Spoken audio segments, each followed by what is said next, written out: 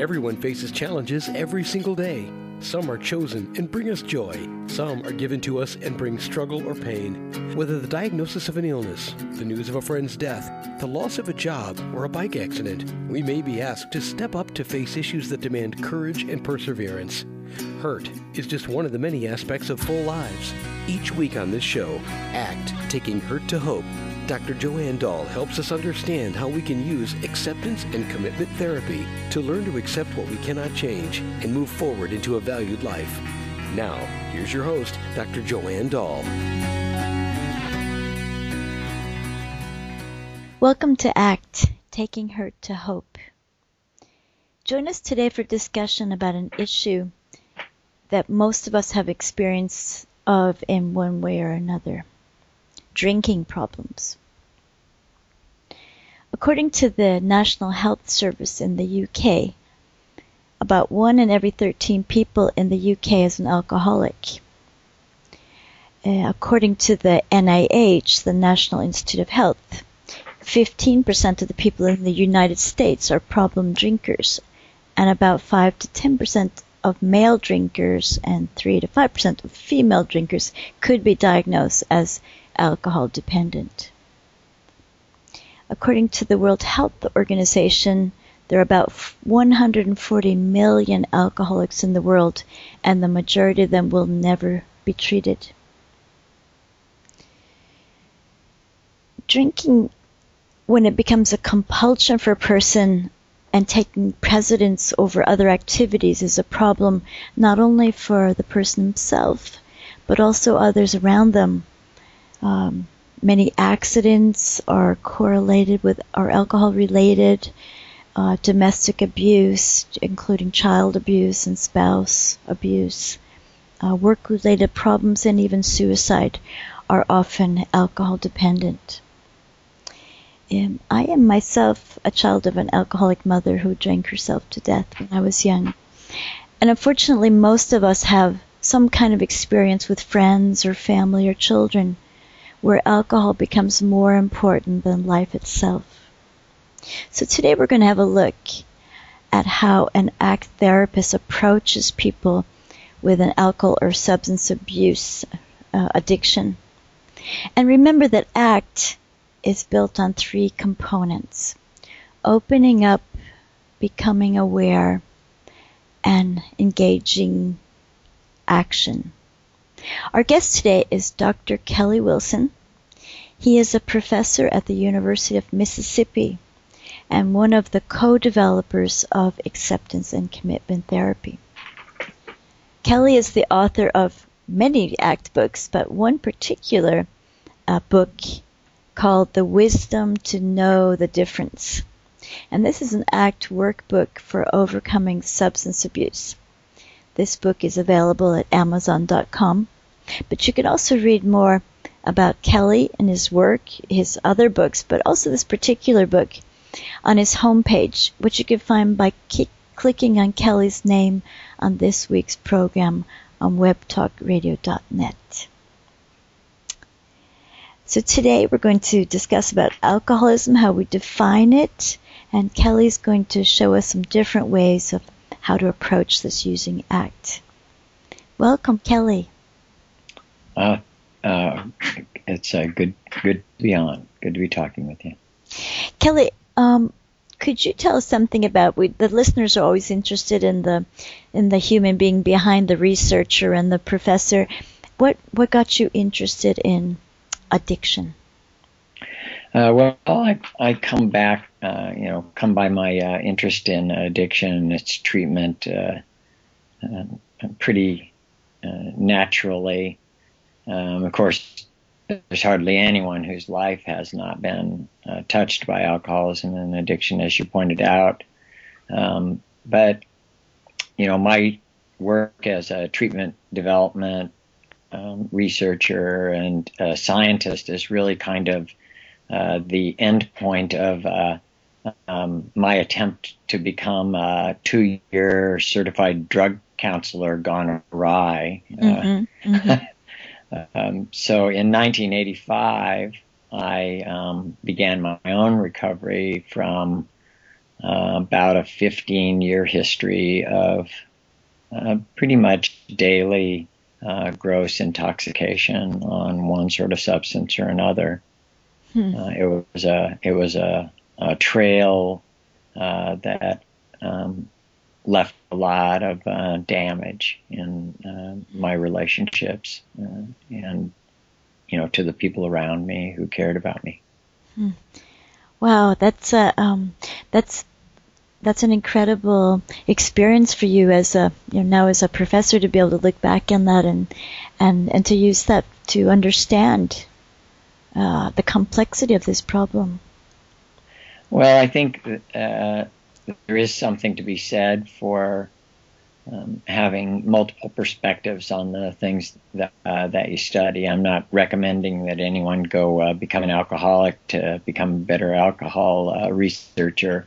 But if you have it in your history, it's worth taking advantage of the perspective that it gives. I certainly I get it in ways that I think are sometimes very, very perplexing to people who have not suffered in this way themselves. Yeah, and also you have gotten out of it, because I don't know the prognosis actually, but it's probably not so great, right? No, people were not betting on my survival in the 1970s. I spent, the 1970s, an IV drug user, and, just people would ask me, what was your drug of choice, and I'd say, which year, which month, and a lot of my old run buddies. Have a home in the graveyard these days. A few of us made it through, but it was a very dangerous way to live, and I count my blessings every day that I managed to survive it and to put it to use. Yeah. Kelly, one of the things that I think about, which is painful for me to be a child of an alcoholic, is and I think you and I have talked about this in terms of ACT, is that actually when a person chooses the drug or the alcohol over life, this is what for me is painful as a child, choose where a mother would choose alcohol over her children, or, what you may have chosen over your relationships. That's what for me seems to be the most painful part of. Yeah, it is one of those things that is incredibly perplexing to people who, watch it happen. I would say, though, that it's very often very perplexing to the person who's engaged in it, too. I think from the outside, people, would make the judgment, well, this person just doesn't care about these things. And sometimes people judge themselves in that way. But I have just seen so many people just sort of racked with guilt. And if they really didn't care, they wouldn't care that they didn't care. Right. And what I find is, have found over the years is that what happens with people's values and the kinds of, things they really care about in life is that sort of in the heat of the moment, those things are lost to them. They're sometimes obscured. Sometimes, like if a dog gets hit in the street and you go to move it out of the street, it'll bite you. And it isn't because it doesn't like you or anything like that. It's just this kind of reflexive sort of thing. And sometimes it's like that. Sometimes it's people living inside sort of stories about themselves. And I know I spent many years living inside of a sort of a story that people were really better off without me. And that if I was gone, their lives would be better. And it turns out I was just wrong. I was wrong. Yeah. I'm glad I lived long enough to find out. I'm glad you did too, Kelly. So if we're going to move on in this program so we can listen to, I know that, you've been working with this for a long time. So, and I know you've been following, so we often hear that alcohol is a disease. Can you explain what is meant by that alcohol is a disease?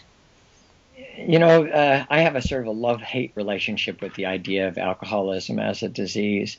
When it first, showed itself on the scene, the medical community declared alcoholism to be a disease, and it had some good effects. And one of the good effects was that we moved from like alcoholism as like a moral failing to a medical disorder. But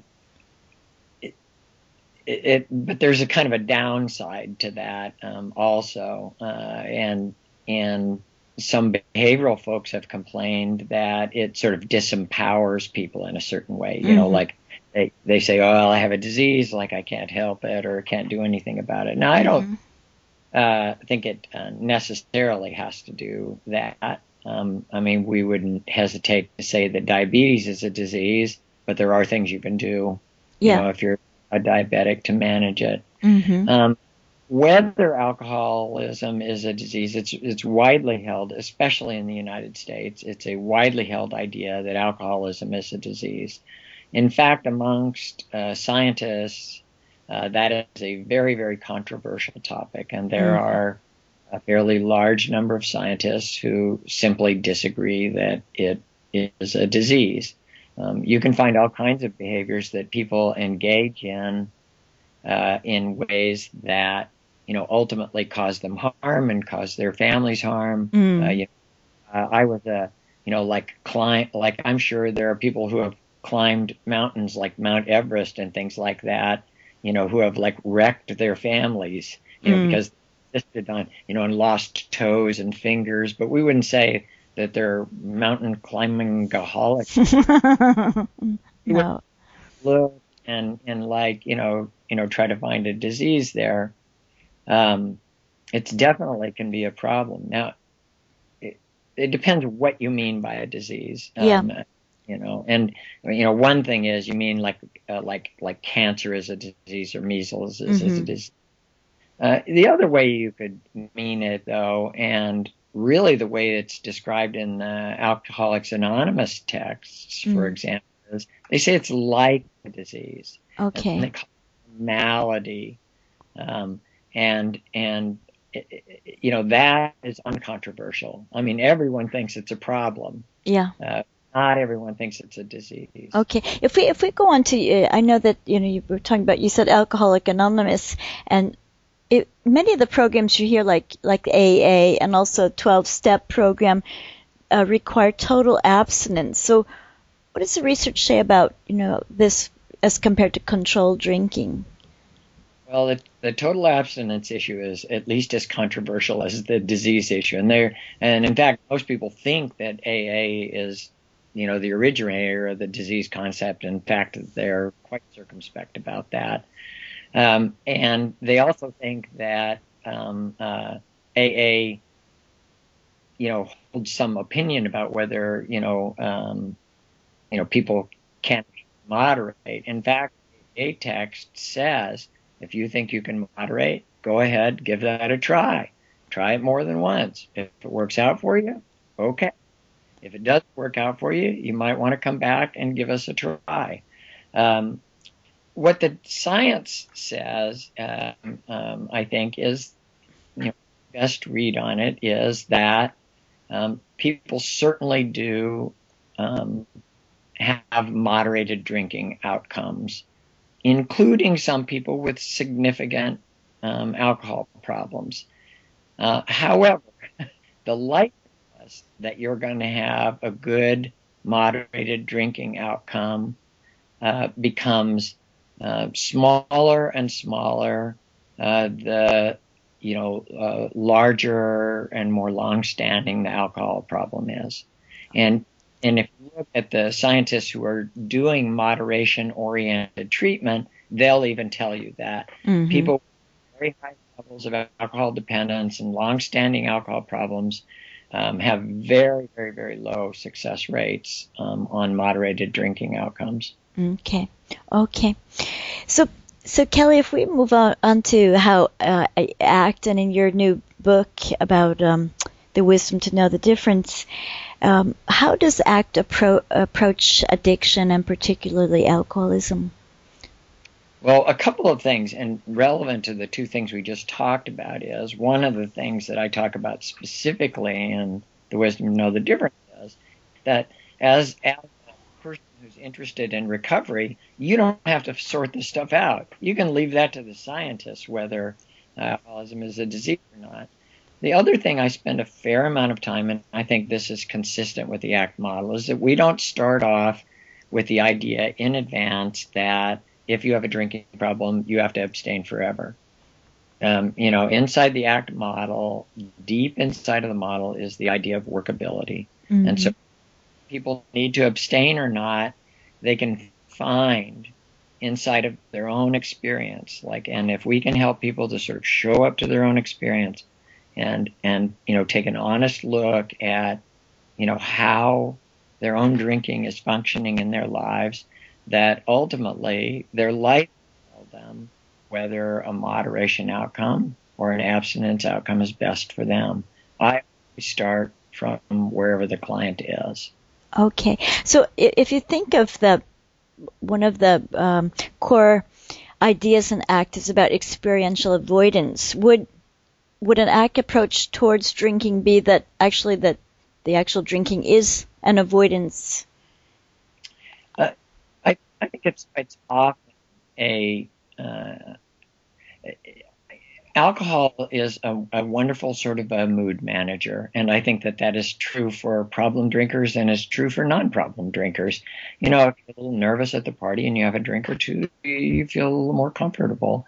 And for the overwhelming majority of people, that's not a problem, because it's not persistent and it doesn't interfere with the way their lives function.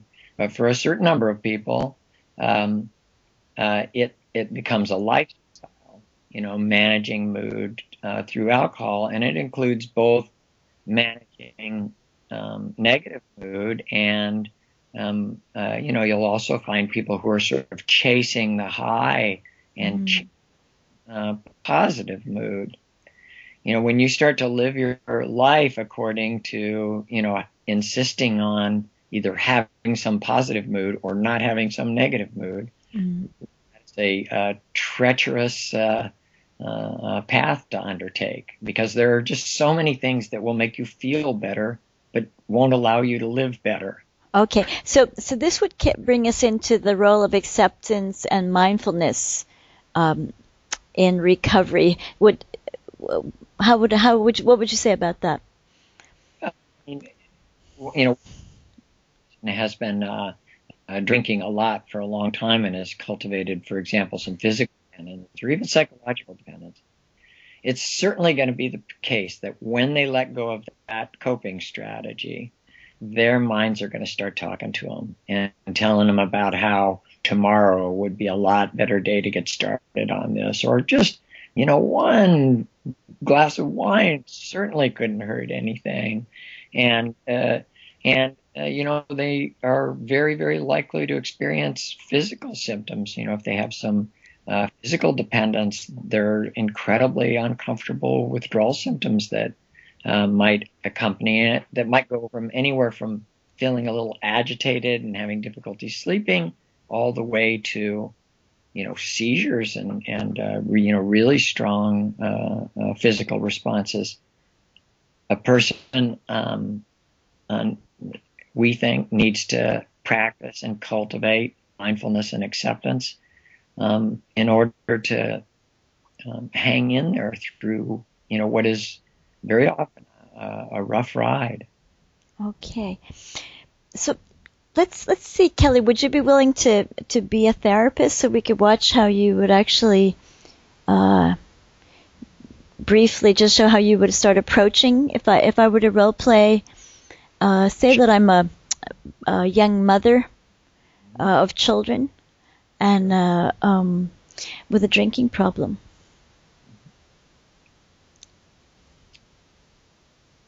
So, I see you coming to me with concerns about drinking in your life, and I wonder if you could just help me to get some sense of, why, what brings you here, up against. Well, I get scared. I get scared that my children will be taken away from me. I get scared that I will harm them. That I believe myself to be a loving, caring mother, but then when I look at myself, I'm not acting that way, and it really scares me. I mean, I really, I could actually harm my children. I hear the sort of rush in your voice as you speak to me, and I want to invite you to sort of slow down just a little, because I hear your concern in there, and I don't want to move past it or through it too quickly. So, what I hear is, in some ways, you're concerned about your ability to be a mother to your own children and the ways that alcohol is interfering with that. That's what I'm afraid of. And you've seen some of the effects of that. Yeah, I have. I have fallen down. I have. I think that I just don't know what's going on when I sometimes I just drink to relax a little bit because I'm so tired, but then I've fallen down. I've called people that I said things I shouldn't have said. I've screamed at the kids. Mm-hmm. Tell me this: have you ever stopped drinking for a period of time? Yeah, I've tried to do that. Yeah. And obviously, like, because you're coming to see me, you've kind of bumped into something that has taken you back into drinking. Could you give me like a little bit of a sense of that? Like the last time you stopped, how long did you stop for? Well, I have people around me, like my own mother, who has confronted me with this, and also my husband had told me that that I had to get this under control, but he's left now, and when he left, there was really it felt like no more reason to. I felt sorry for myself. I felt I needed some comfort. Mm-hmm. So it sounds like you've stopped for a period of time, and that at some point in there, some sort of relief is sort of the only thing that makes sense. Does it seem like that just sort of takes over? Yeah, it feels like that. I felt like I've lost so much that I just need a little bit of.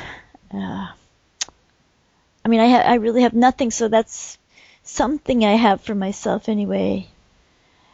One of the things that I hear in here is, and you have your hand very near something that is going to be really important in our work together. It's that you can sort of feel the kind of dig, this sort of pain, this sort of relief that's available in that drink. But at the same time, you also sort of have a sense of where it takes you.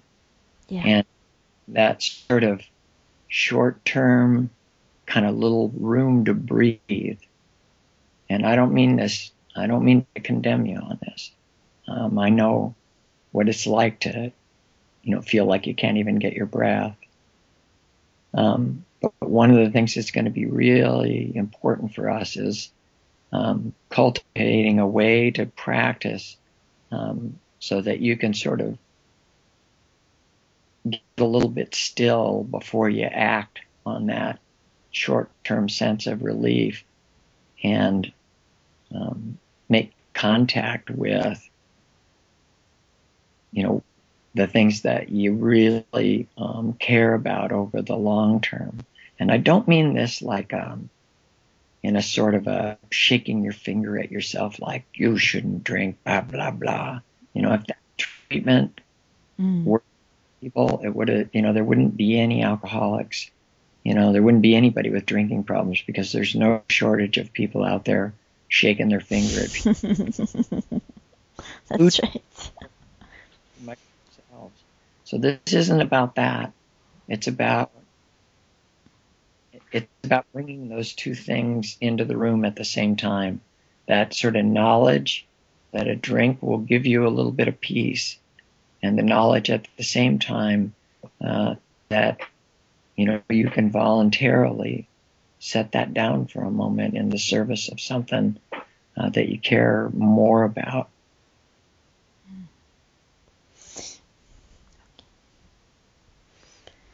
Yeah, thanks, Kelly.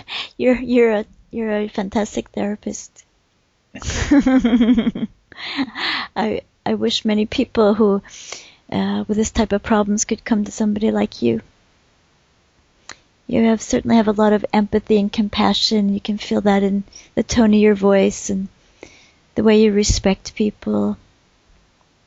So thank you for showing us that. It's my pleasure. So Kelly, we're getting towards the end of the program. I'd like to ask you just a couple of questions. One is that many of our radio listeners might be themselves or have family members or friends who may go to 12-step or AA. And I wonder how ACT could be used in combination with these programs. Well, I think that ACT actually has some very, very good compatibilities with 12-step. It's not a perfect fit by any means, but there are a lot of things like a focus on acceptance and a focus on workability and a focus on valued living that are very, very consistent. And there are some people who just can't stand AA. I really, I wrote The Wisdom to Know the Difference kind of and tried to write a that kept the door open for people to take a pretty pure sort of approach to recovery. But there are sort of sections in that book where I talk about the fit between ACT and 12 steps. So it's the places where, acceptance overlaps between, these two approaches, the places where holding your light overlap between these two approaches. And I also have a section in the book called But I Hate AA. And what I do in there is I kind of work through some of the really common obstacles people have to using programs like AA. Myself, if people are open to it, I like to see people use these programs because they provide a lot of really great free available resources. And I understand that it's not for everyone. Mm-hmm. Okay. So, the second thing I wanted to ask you is what general advice could you give if people are feeling that maybe they are having some problems with drinking or substance abuse or families or friends? What advice would you give them? Well, it's there's no shortage of condemnation out there, and sadly, there's a fair amount of treatment out there that is incredibly confrontational. I think from an ACT perspective, the kind of advice that I would give, the kind of thing we try to walk people through, in the book and in our work more generally is to ask people to settle in enough to take a look at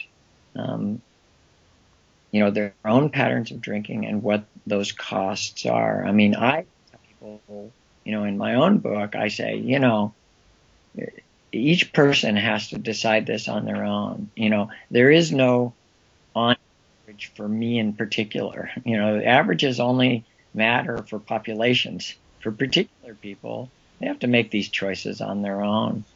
And I also, one of the things that I also do is I encourage people, like for example, that book is aimed at abstinence outcomes. I advise people, go to the Moderation Management website, give it a try. I tell people, go to the Rational Recovery websites, or Smart Recovery is a terrific resource, and to look into some of these different approaches and start to explore that. I think as people begin to educate themselves and expose themselves to these kinds of sensibilities, that they're more likely to find non-condemning, non-confrontational ways to look at their own alcohol use patterns and make choices for themselves. At the end of the day, it's the choice that the individual makes for themselves that really matters. Okay, so that sounds like a self-compassionate way of acting towards yourself. I think so. Well, thank you very much, Kelly, for being with us today. My pleasure. You've been listening to Dr. Kelly Wilson, who is a professor at the University of Mississippi and one of the co-developers of acceptance and commitment therapy. Kelly is the author of a new book called The Wisdom to Know the Difference, which is an ACT workbook for overcoming substance abuse. You can read more about Kelly and his work and this particular book and other ACT books by clicking on his name, which will take you to his homepage. So just click on Kelly's name on this week's program of webtalkradio.net. Today we've learned that substance abuse is another way to avoid feelings we don't like, and the effect of a short-term relief is very powerful, even though we know well that it causes so many problems for ourselves and those around us. So instead of using substance to help us feel good and avoid feelings, we may be better off getting on a path that helps us to feel good or to get better at feeling. So thank you for joining us today. Thank you for joining us today. For more information about Joanne, please see her website at joannedahl.com or click on the host website button in front of you on the webtalkradio.net page. You may also see her books, The Art of Science of Valuing in Psychotherapy, Living Beyond Pain, Using Acceptance and Commitment Therapy to Ease Chronic Pain, Acceptance and Commitment Therapy for Chronic Pain, Values in Action, and Epilepsy, a behavior medicine approach to assessment and treatment in children. All of these are found easily by clicking the cover or going to Amazon.com. We hope you'll join us again soon for another episode of ACT, Taking Hurt to Hope.